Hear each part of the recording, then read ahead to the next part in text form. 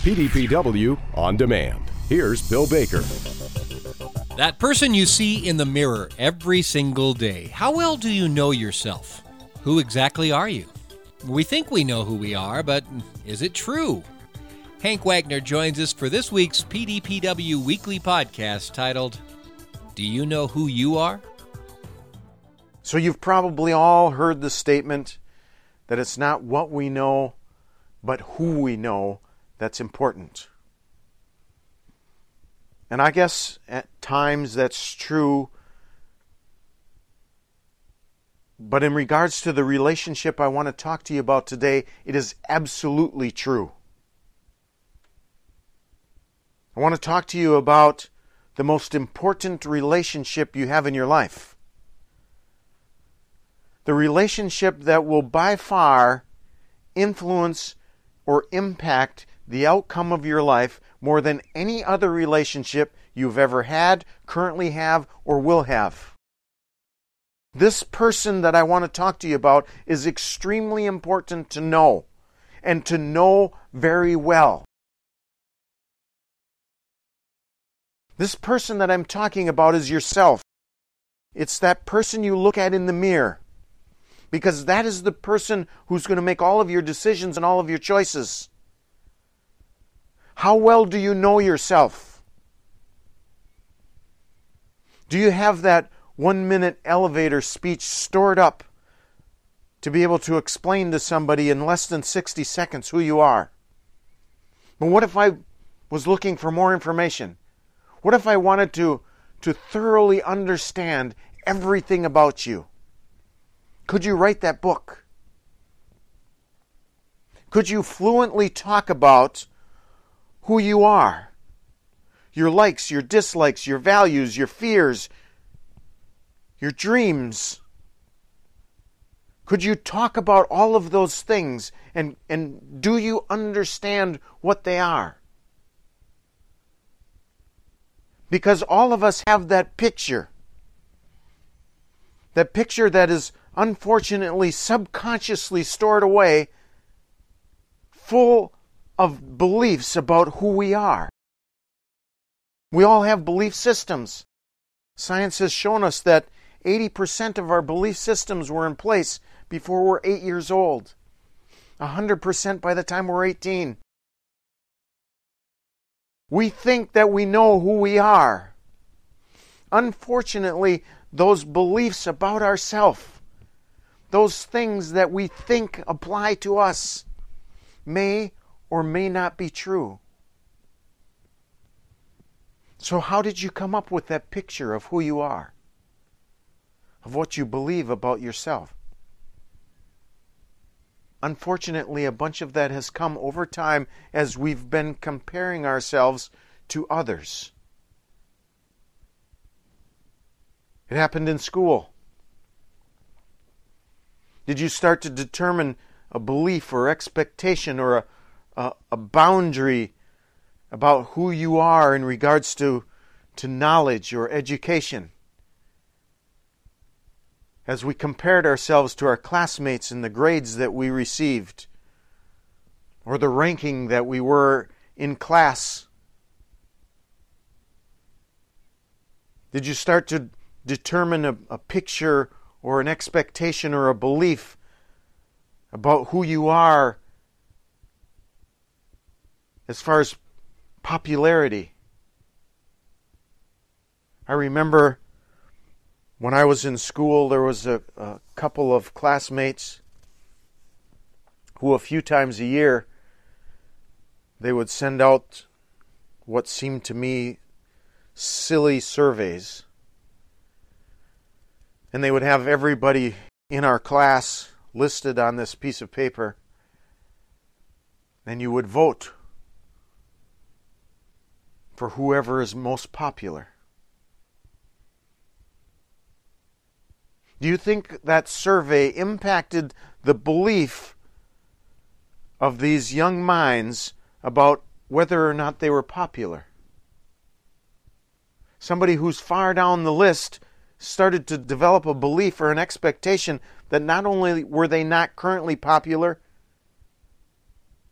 but that also translates into they probably weren't ever going to be popular. Or it even started to place into their thinking the fact that popularity is important. Did we start to compare how we dressed to our classmates in school? And did that impact our thinking about who we are? Do we start to listen to what our classmates would say about us? Good or bad? And too often, the majority of it was bad. Our classmates are too often brutal, pointing out our weaknesses rather than our strengths. And especially now with the weapon of social media in the hands of these attackers, young children are being impacted as far as what they believe about themselves based on the words of others. Do we start to believe or think that somehow our ability in sports was related to our experiences in school? If you were the first one chosen to be on the baseball team in Phi Ed class, you started to believe that you were good at sports. If you were the last one chosen, your belief system became, I guess I'm just bad at sports.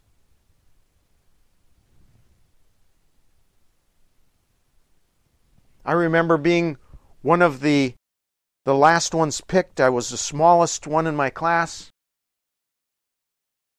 And my mom felt bad for me because I was always the last one picked to be on a team. She changed my diet, had some strategic foods that I began to eat. She bought me some barbells. I began to work out. And it's surprising how quickly I moved up from being the last one picked to being much further up the line. However, that somewhat significant improvement of self-esteem came not because I knew who I was and felt better about who I was, but it still came as a result of comparing myself and where I was being picked to be on the team. Does it happen at work? Today, when somebody asks, "Who are you?" do we start to look at our herd average to determine who we are? Do we look at crop yields or profitability measures? Do we pull out our balance sheets and look at the assets that we own or our net worth? Do we look at how many cows we have or how many acres we own and or operate? And do we use those things to be a measure or an explanation of who we are? Or personally, do we look at how expensive or large our house is or our car? How we dress? Now, I've always been told that we should dress to impress. Not to try to be somebody else, but to dress to show the wonderful person that we are. My wife Pam is a classic example of that. She was voted best dressed in school by another one of those surveys that floated around. And Pam was always very well dressed and still is. But she doesn't dress to dress better than anybody else. She's just a beautiful person on the inside and out, and how she dresses is a reflection of that. You see, who we are should have nothing to do with comparing ourselves to another person. We should be proud of ourselves, not from a pride standpoint, but a humble respect for the value that's inside of us. And that value should not come from comparing ourselves to another person. So do you know who you are? Have you taken time to really sit down and to think about and to question all of those subconscious beliefs about who you are? Are you willing to challenge them? Are you willing to disregard the statements that other people may have made in your past or currently about who you are? Knowing who you are will give you confidence. Knowing who you are will help you make really good choices. Knowing who you are will help you budget your time and use your time wisely.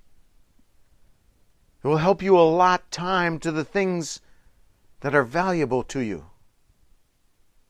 Knowing who you are will help you realize relationships that maybe need to be added or grown or developed in your life. Or relationships that maybe need to be changed. Knowing who you are will allow yourself to be able to grow those things that are significant to you. You see, you're different. You're unique. You're very special. And it's supposed to be that way. We need to stop looking at the actors or the musicians or the sports athletes and desire to be like them. We should know at a higher level who we are and what we were created to be, and want to be that best version of that person possible. If you were created to be a light bulb, then stop trying to be a water hose. Just be the best light bulb possible. You are extremely important and valuable, and you becoming the best version of yourself is directly related to how well you know that person that you see in the mirror every single day.